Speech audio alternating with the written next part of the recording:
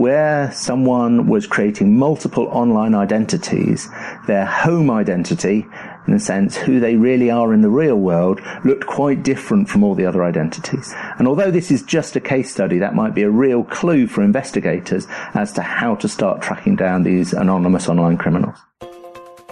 I'm America's Digital Pro, Kim Commando, and welcome to a podcast that provides in-depth insight into the ever-changing technology landscape and the impact it has on your life. You'll hear from tech industry experts, movers and shakers. And in this podcast, you're going to learn about the clues investigators found in the Warcraft text murder that helped catch and prosecute Kimberly Proctor's killers.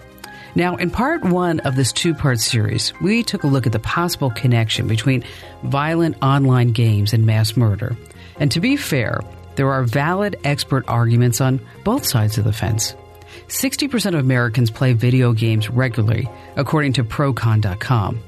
The majority of them aren't dangerous, but a number of them are. The dangerous ones tend to hang out in chat rooms designed for people who are into violent sex acts and torture. I normally stay away from these topics on my podcast as a rule, but keep in mind this is a tech podcast, but I think it's important for all of us to be aware. The FBI has issued a warning that sexual predators use video games to connect with kids.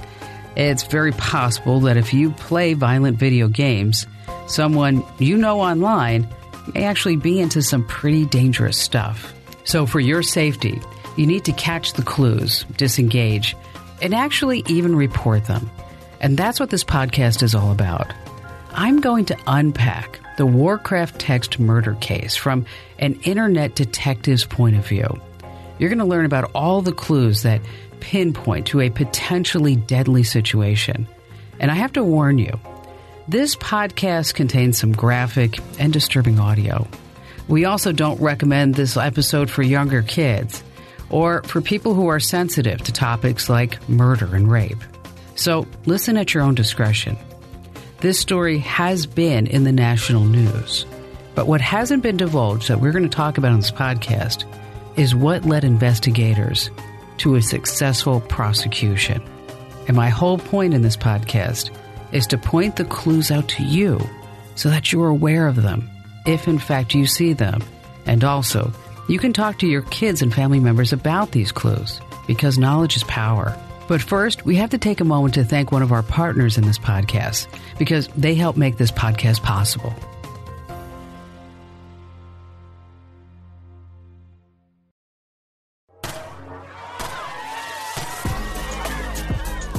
All right, welcome back. Mass shootings are getting deadlier and more frequent. The FBI reports that active shooter incidents have more than doubled from the year 2000 to 2015. 4 of the deadliest shootings in U.S. history have been within the past 5 years. Gosh. And 2017 topped the all-time casualty count. Now, all but 3 of the shooters were men, between the ages of 20 and 49.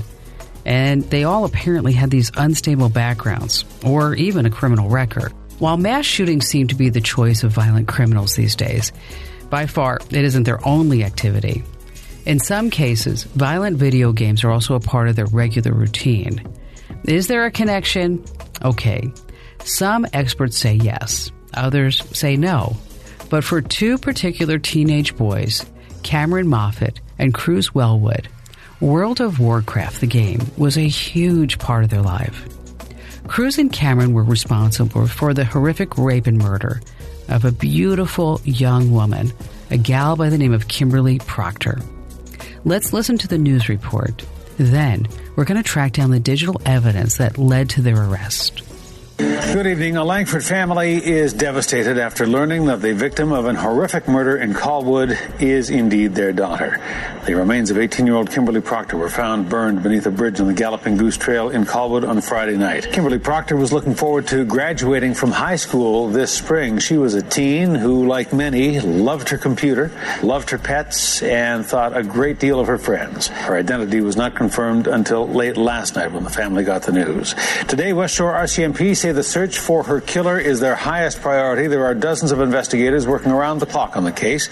They are following up every lead and tip, no matter how seemingly small. And tonight, as they hunt for her killer, they're asking for your help as they try to track where Kimberly was, when, and with whom. At first, investigators had no idea who killed Kimberly, but they certainly had clues. Texts were on her cell phone, but it was in code words and comments used by friends on World of Warcraft.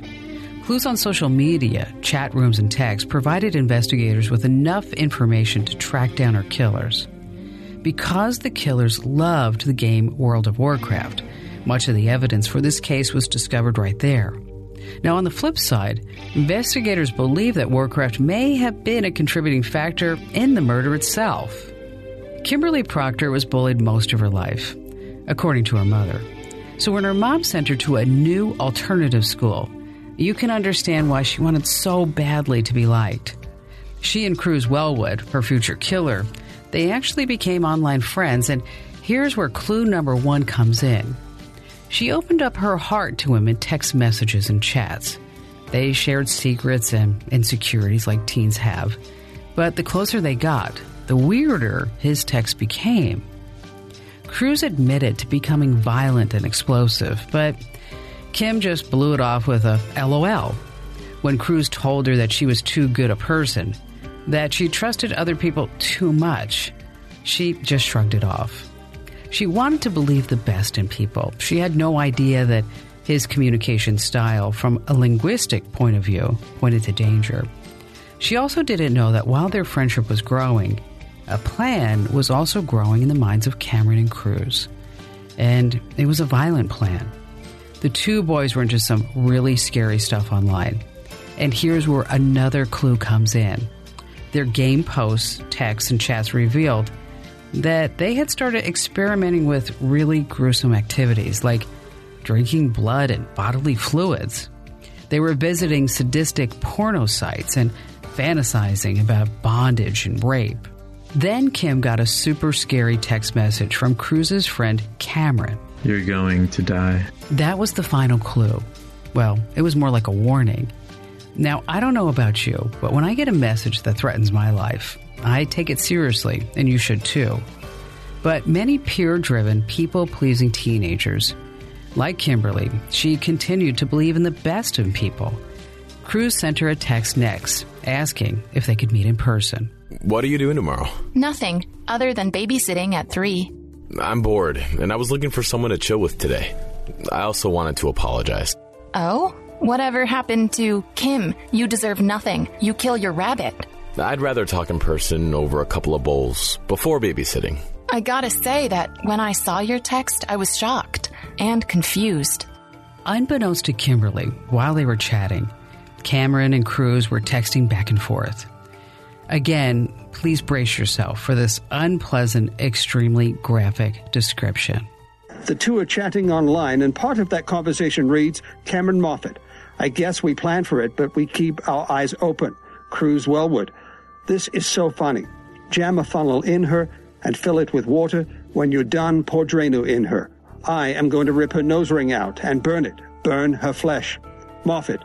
I want to get it done. I don't want to wait. I'm not killing her right away, says Wellwood. Moffat asks, you're not going to keep her bound and alive? That's what I'm going to do, Wellwood replies, but I need to get her stoned first and possibly seduce her. Try quickly, Moffat laughs. Then Wellwood lays out exactly when the brutal killing will begin. I'll say, I think I'm going to make some KD when I'm going to attack her. All Moffat can think of then? I wonder if she has money and stuff, he says. I'm going to take stuff. Well, I'll take whatever she has. Later, that same day, the two teens kill the girl. Now, normally this kind of evidence would not be released to the public, but Kimberly's parents made it clear. They want people to know what these two were like. If you think vicious or weird texts are not that big of a deal, think again. You could be overlooking a potential sex trafficking situation, or at worst, a deadly one. Investigators found clues that the teens had planned the killing online. They used code words to initiate the attack, instructions on where they would hide the body, and what kind of fuel they would use to burn her. Those messages were collected by police, analyzed by a linguistic forensic team, and used by prosecutors to arrest the murderers. And here's an important clue.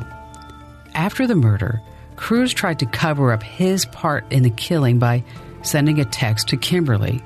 He asked her if she's done babysitting, but he knew better. Having suffered one of the most brutal, unthinkable rape, torture, and murder sessions on record, she was stuffed in his freezer to be burned later. Now, I'm going to take the high road and spare you the details of what exactly happened to Kimberly. The point is, there were clues from the very beginning that Cruz had a good chance of becoming a murderer. In fact, here's a clue. He took an online quiz to find out if he fit the bill. Cruz then posted his results on a WordPress blog entitled Early Warning Signs of a Serial Killer. The traits included animal abuse, fascination with fire, abandonment by a father, an intense interest in sadomasochistic porn.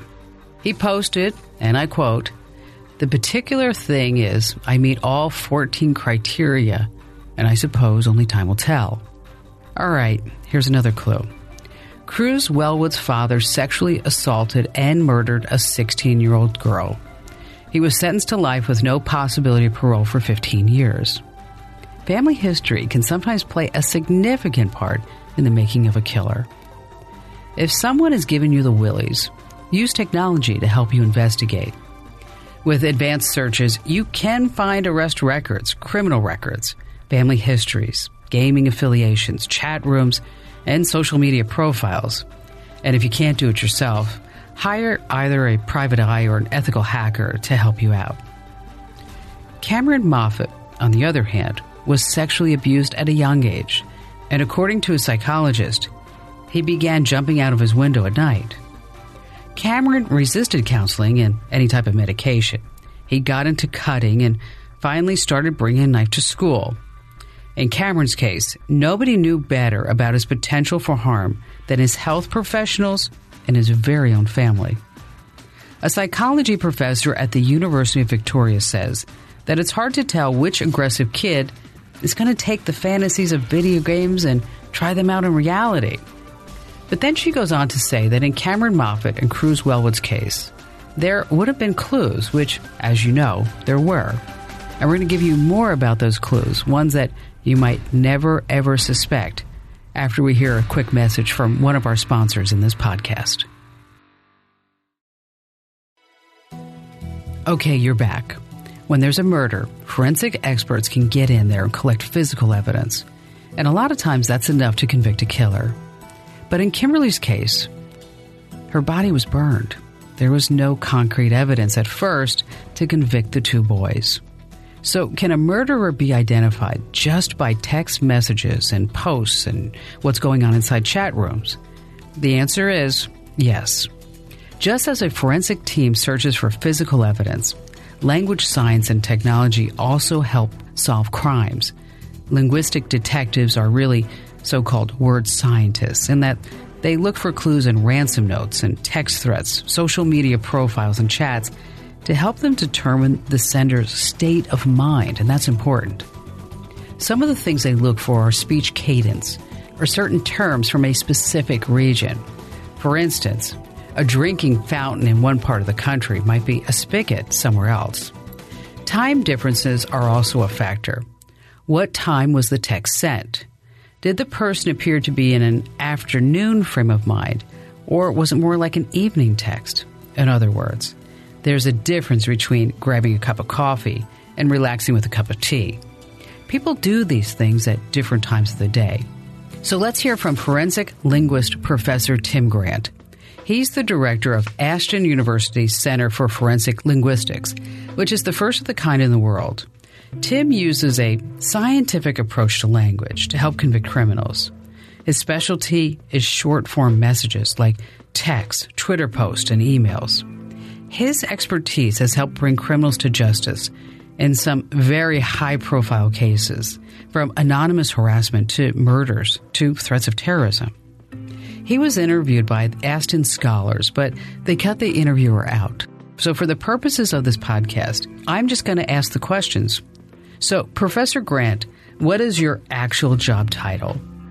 I'm a forensic linguist, and that means that I'm interested in how language works in forensic contexts. So we sometimes look at texts like ransom notes or suicide notes or threatening letters, and sometimes we help the police with the language of the police interview or in other areas in the judicial context.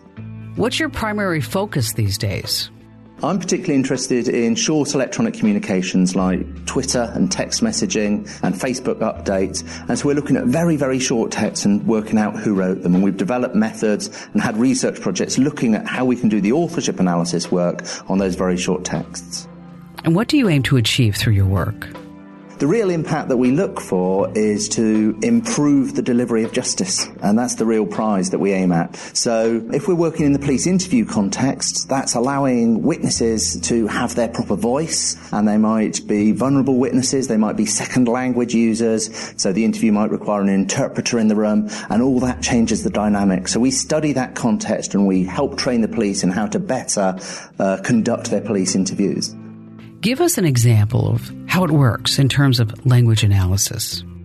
So we had a case a few years ago now where a conspiracy to murder was in East London street slang. The conspiracy to murder was also done over internet relay chat. So two kids from the East End in London were chatting with one another and they were using East London street slang based in Jamaican English. So the threat to kill was actually in the phrase, "I'll get the fiend to duppy her den." A fiend is a drug addict and a duppy is a ghost in Jamaican English. So to duppy someone might be to turn someone into a ghost. And that was the conspiracy to murder, and we took our evidence of meaning to court and helped secure a conviction.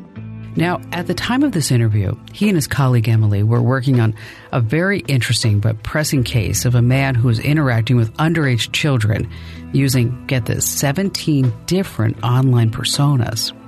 Listen to how Emily was able to see patterns between the personas and spot connections between them, eventually identifying the offender.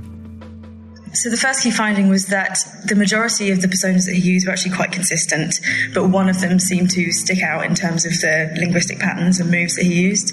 So for the majority of the personas, they were taking this very sort of direct, aggressive approach to victims and introducing sexual topics very quickly and that kind of thing, and using more moves like extortion in the conversations. And this other persona looked quite different in that he spent much more time building rapport with that one, and it looks more concerned with the kind of development of friendships and perhaps romantic relationships, and it didn't use those aggressive moves in the way that the other personas did. On closer inspection, it looked like this one persona was giving away little bits of identifying information about the offender. So he was giving his vocation and the name of his workplace and his sort of home living area. So we started to wonder if this is perhaps the persona that best reflects what we might consider the offender's offline identity. Tim, what was the takeaway in that case?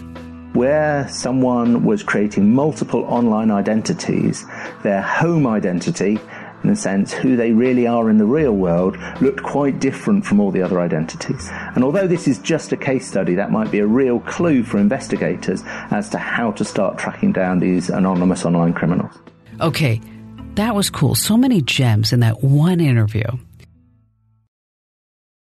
Now, we can't mention linguistics without talking about retired FBI agent James Fitzgerald, one of the greatest linguistics investigators of the modern world. He was involved in so many famous cases. JonBenet Ramsey, the Unabomber Ted Kaczynski come to mind. This guy is really good.